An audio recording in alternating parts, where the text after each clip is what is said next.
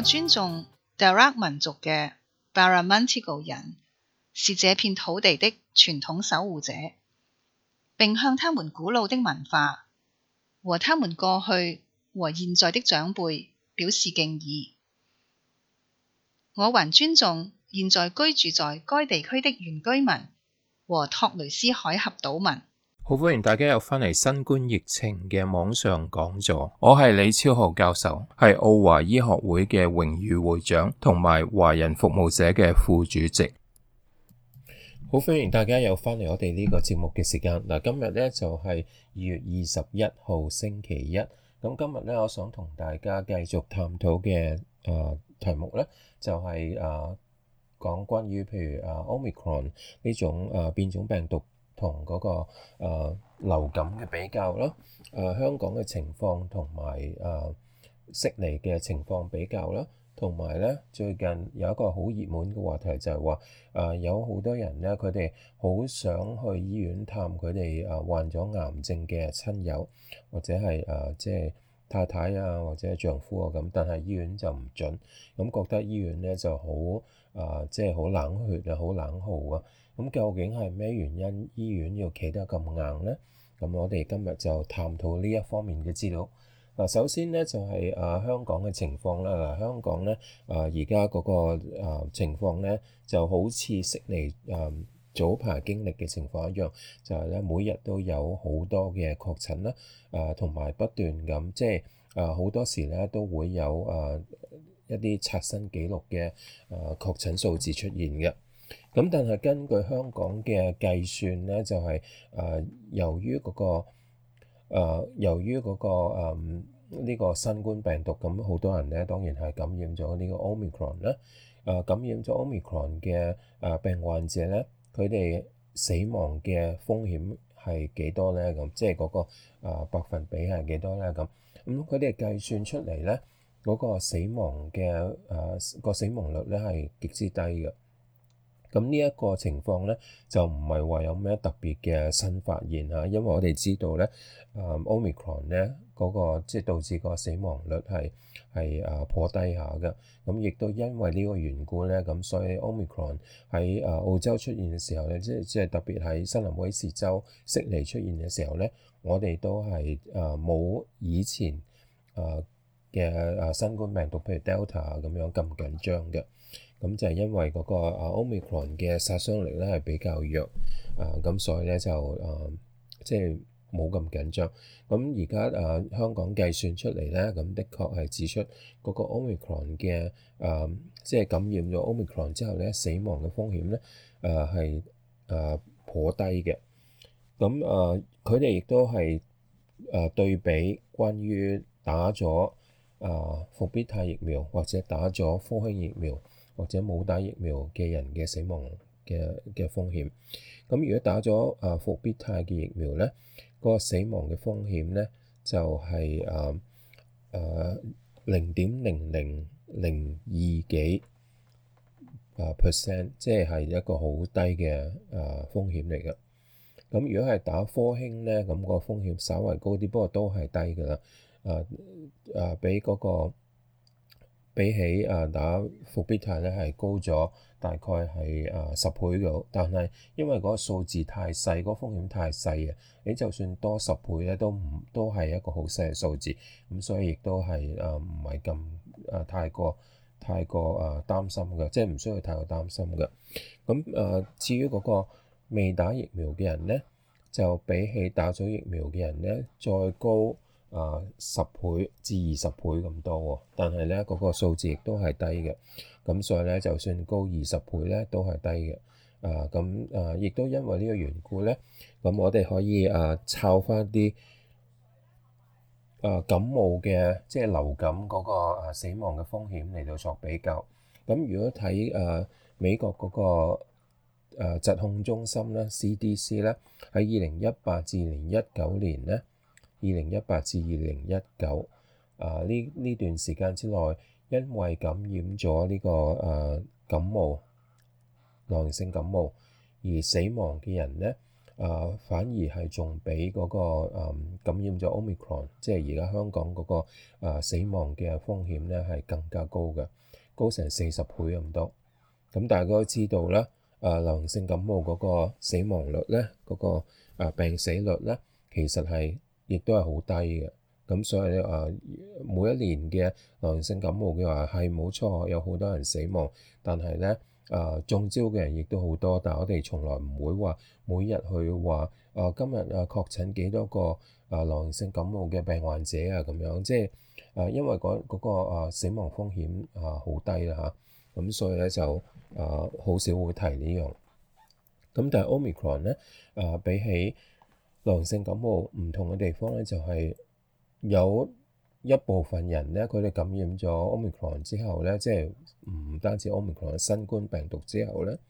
佢哋係會有一個新冠長期嘅症狀出現嘅，叫做 Long COVID 嘅症狀。咁佢哋可能會有一段時間，譬如好幾個月，甚至去到1年或者超過1年嘅時間咧，會覺得成日頭痛啊，成日覺得攰啊咁樣，即係硬係唔係話完全即係唔係話完全健康晒咁嘅情況啦嚇。咁呢個就係 Omicron 嘅，或者應該係叫新冠病毒嘅一個即係感染咗康復之後嘅一個特徵。咁而嗰個流行性感冒係冇嘅。不過如果淨係睇個死亡嘅數據咧嘅數字咧，就係如果係用香港嗰個Omicron 感染 Omicron 之後個死亡數字比較美國疾控中心喺2018至2019年嗰個流行性感冒死亡嘅數字咧，其實香港而家嗰個新冠呢個新冠病毒感染，即係 Omicron 嘅感染咧，比起美國2018至2019年嗰個流行性感冒嗰個死亡風險咧係更加低嘅，更加低好多倍，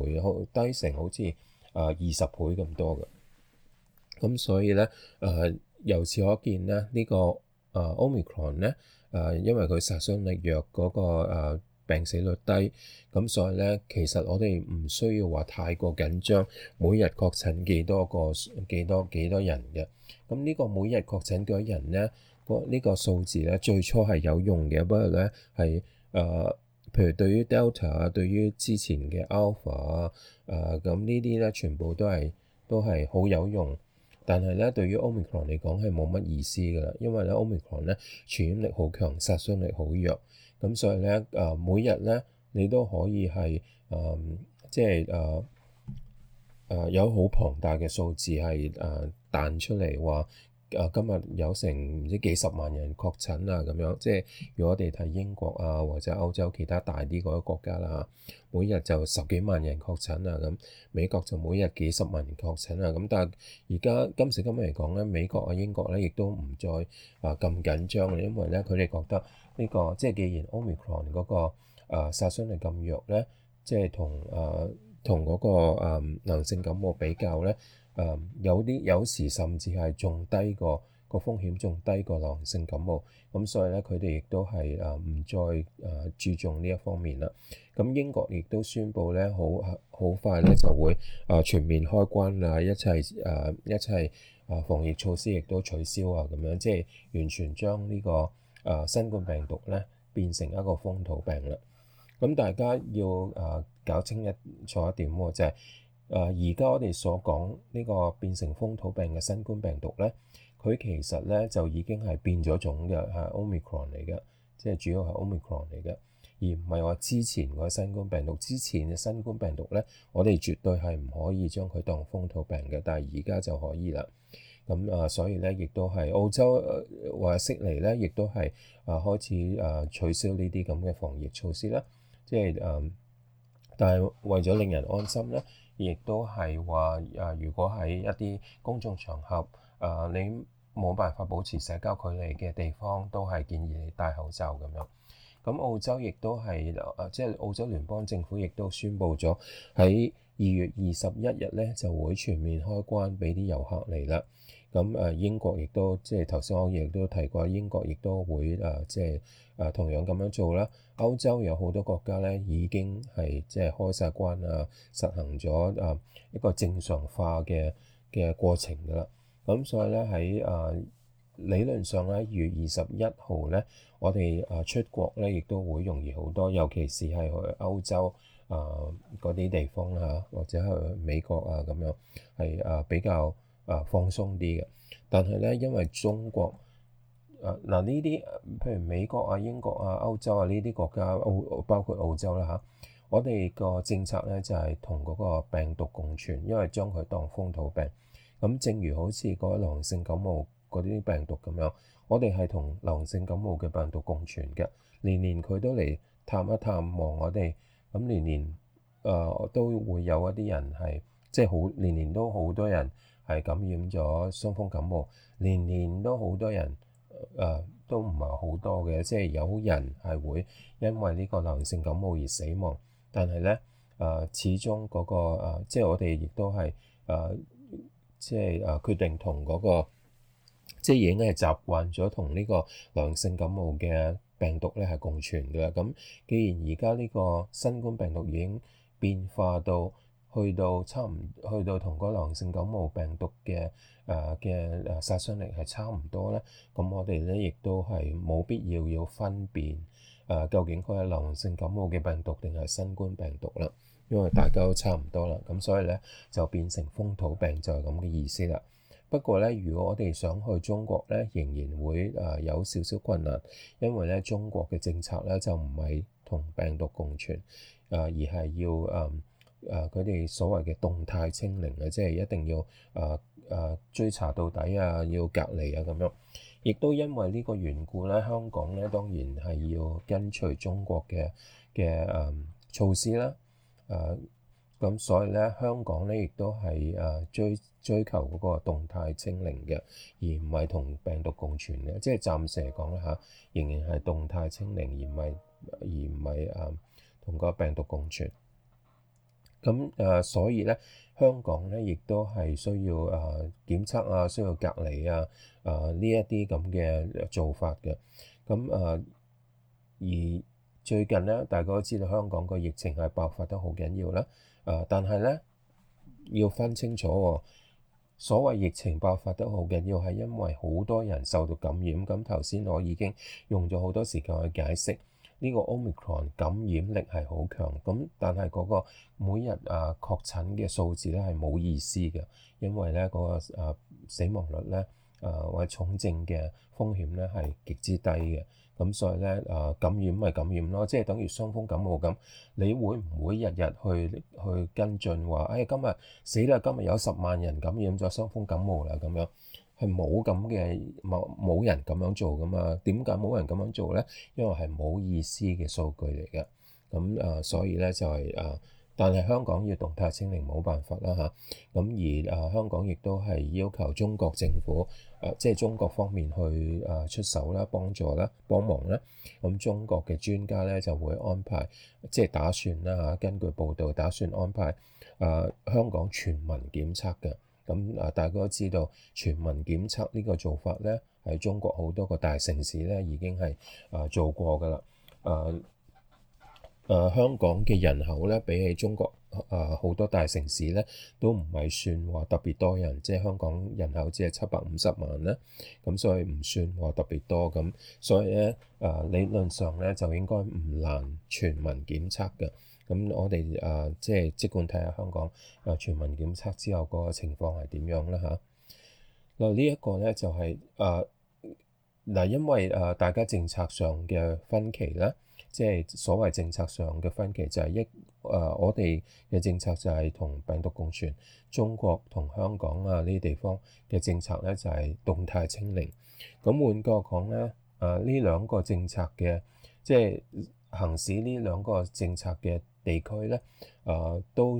可能需要相當長嘅時間咧，先可以即係再溝埋一齊嘅。咁換句講咧，如果我哋想由一個譬如好似由澳洲去香港或者去中國咧，相信咧係要即係如果你係想完全唔需要咁麻煩，唔需要話要隔離14日或者甚至21日咁樣咁麻煩嘅措施咧，可能需要再過多好幾年咧，先至有機會咁樣做嘅。咁呢個就係澳洲同香港嘅情況嘅分別啦。好啦，咁講到咧嗰個即係最近咧喺收音機咧，成日都聽到好多人打電話去投訴啊，即係即係發泄啦，可以話就係話佢哋啲親人喺醫院有癌症，都就嚟死啦，但係醫院都唔準佢哋去探，每日只準一個人去，而探病時間只準1個鐘頭咁樣，咁變咗咧嗰啲垂死嘅即係有癌症嘅親人咧，就好慘啦咁樣。咁佢哋咧就係唔明白點解即係啲醫院咁冷酷啊。咁有啲人甚至係打電話去向醫院求情啊，或者甚至打電話去嗰個衛生廳嘅廳長啊咁樣。咁全部都係即係都係唔準嘅。咁究竟點解醫院要企到咁硬咧？咁大家咧即係好多時咧，如果你聽收音機啲人去投訴話醫院唔俾佢哋去探親人咧，佢哋好多時嘅講法就係話：我哋個個都打足晒針啦，打晒3針啦，咁根本就即係唔需要再加埋呢個 Omicron 嘅感染咧。嗰個重症嘅風險咁低，死亡風險咁低，我哋無需要擔心啊。點解唔放寬下，俾我哋去即係多啲時間去陪我哋垂死嘅親人咧？咁樣咁其實咧個問題唔係在於你打晒針嘅問題，而係在於喺癌症嘅病房咧，有好多癌症病人咧，佢哋接受咗癌症治療，無論係化療又好、電療又好，好多呢啲癌症嘅治療咧，都會令到嗰個免疫系統係衰退嘅，即係會壓抑咗個免疫系統嘅。換句話講咧，癌症嘅病患者咧，佢就算打齊3針，即係第1針、第2針，再加嗰個加強劑嘅第3針，打齊晒咧。佢哋因為個免疫系統嘅衰退咧即係因為個癌症嘅治療嘅或者癌症本身嘅問題咧，令到佢哋免疫系統係好差嘅。咁所以就算佢哋打足3針咧，佢哋仍然係危乎嘅。咁所以咧，如果即係醫院唔控制得好嚴謹嘅話咧，有任何一個打晒針健康嘅人入嚟醫院，但係帶咗嗰個新冠病毒入嚟咧，就算 Omicron 呢個比較溫和嘅所謂比較溫和嘅病毒，對於呢一啲病人嚟講咧，即係個免疫力差嘅病人嚟講咧，都係好似將佢哋判死刑咁嘅。咁所以咧，其實咧最主要咧係保護其他嘅病人，而唔係話特登針對你，話你打晒針都唔準嚟咁樣嗱。特別係 Omicron 而家已經有數據顯示咧。尤其是如果你打晒針嘅話咧，有2成嘅人，即係20%嘅人咧，感染咗之後係唔知道嘅，係無症狀嘅。咁所以咧，你就算話我打晒針啦，亦都即係覺得好健康，冇任何感染，冇任何症狀，但係咧有20%嘅人咧，仍然係可以感染咗，覺得自己冇事，去到醫院咧，仍然係可以將呢個新冠病毒傳播出去。如果傳播到嗰啲即係其他嘅癌症病患者，特別接受過治療、個免疫力好差嘅癌症病患者咧，可能佢呢個治療咧，的確係即係可以醫到佢個癌症，即係不會致死嘅。只需要長啲即係俾佢多啲時間去康復咁解啫。但係喺康復嘅期間咧，無端端俾你傳染咗嗰個新冠病毒，跟住咧佢明明已經係即係捱過晒，好辛苦捱過晒啲電療啊、化療啊，咁無端端就俾你殺死咗。咁所以咧就係極之唔公平嘅一個做法。咁所以醫院咧有個所謂叫做 duty of care，即係有個照顧病人嘅道德標準嘅一個責任喺度嘅。咁既然有呢個責任咧，醫院就一定要撐到行就咁解啦，就唔係話特登針對一啲即係針對你話即係唔限制唔俾你探你垂死嘅親人啊咁樣，因為咧有其他嘅病人係需要醫院同埋醫護人員咧去保護嘅。咁所以希望大家能夠明白呢一點，而唔係即係我明白係一個好難嘅，即係有親人要垂死嘅期間，係一個好難接受嘅一個現實，係一個好難經歷嘅過程。但係咧，再難嘅過程咧，我哋亦都要即係要明白即係雖然自己係辛苦，但係咧，醫院係有責任去保護其他病人嘅。咁所以咧希望你哋能夠明白啦嚇，會係好辛苦，但係希望你哋能夠體諒醫院嘅即係需要負嘅責任。咁佢醫院亦都係咁樣，即係一定要咁樣去負責去做啦嚇。咁所以先至會有呢啲咁冷酷嘅情況出現嘅。咁而家咧呢個 Omicron 咧嗰個殺傷力好弱啦嚇，個傳染力好強。咁所以咧我一路今日都解釋咗好多次啦，就係話咧每日確診嘅數據咧係冇乜意思嘅。除咗香港、中國呢啲地方，咁因為要動態清零啦，而唔同嗰個病毒共存啦，咁就相當於係話要將嗰個流行性感冒係清零嘅。咁你可以想像一下係幾咁困難嘅一件事，將流行性感冒清零喎，而家將呢個新冠病毒清零，就差唔多係咁樣嘅情況。咁而新冠病毒個傳染性咧，比流行性感冒更加強嘅，咁變咗咧喺傳染方面控制方面咧係極之困難嘅。咁你推行動態清零，同埋同嗰個病毒共存，其實最大嘅分別咧，動態清零咧就係個民生咧就會受到好大影響啦，因為好多店鋪好多店鋪啦，好多公司要執笠啦，因為咧嗰個你動態清零嘅話，你嗰個限制嘅措施一定係嚴謹好多嘅。咁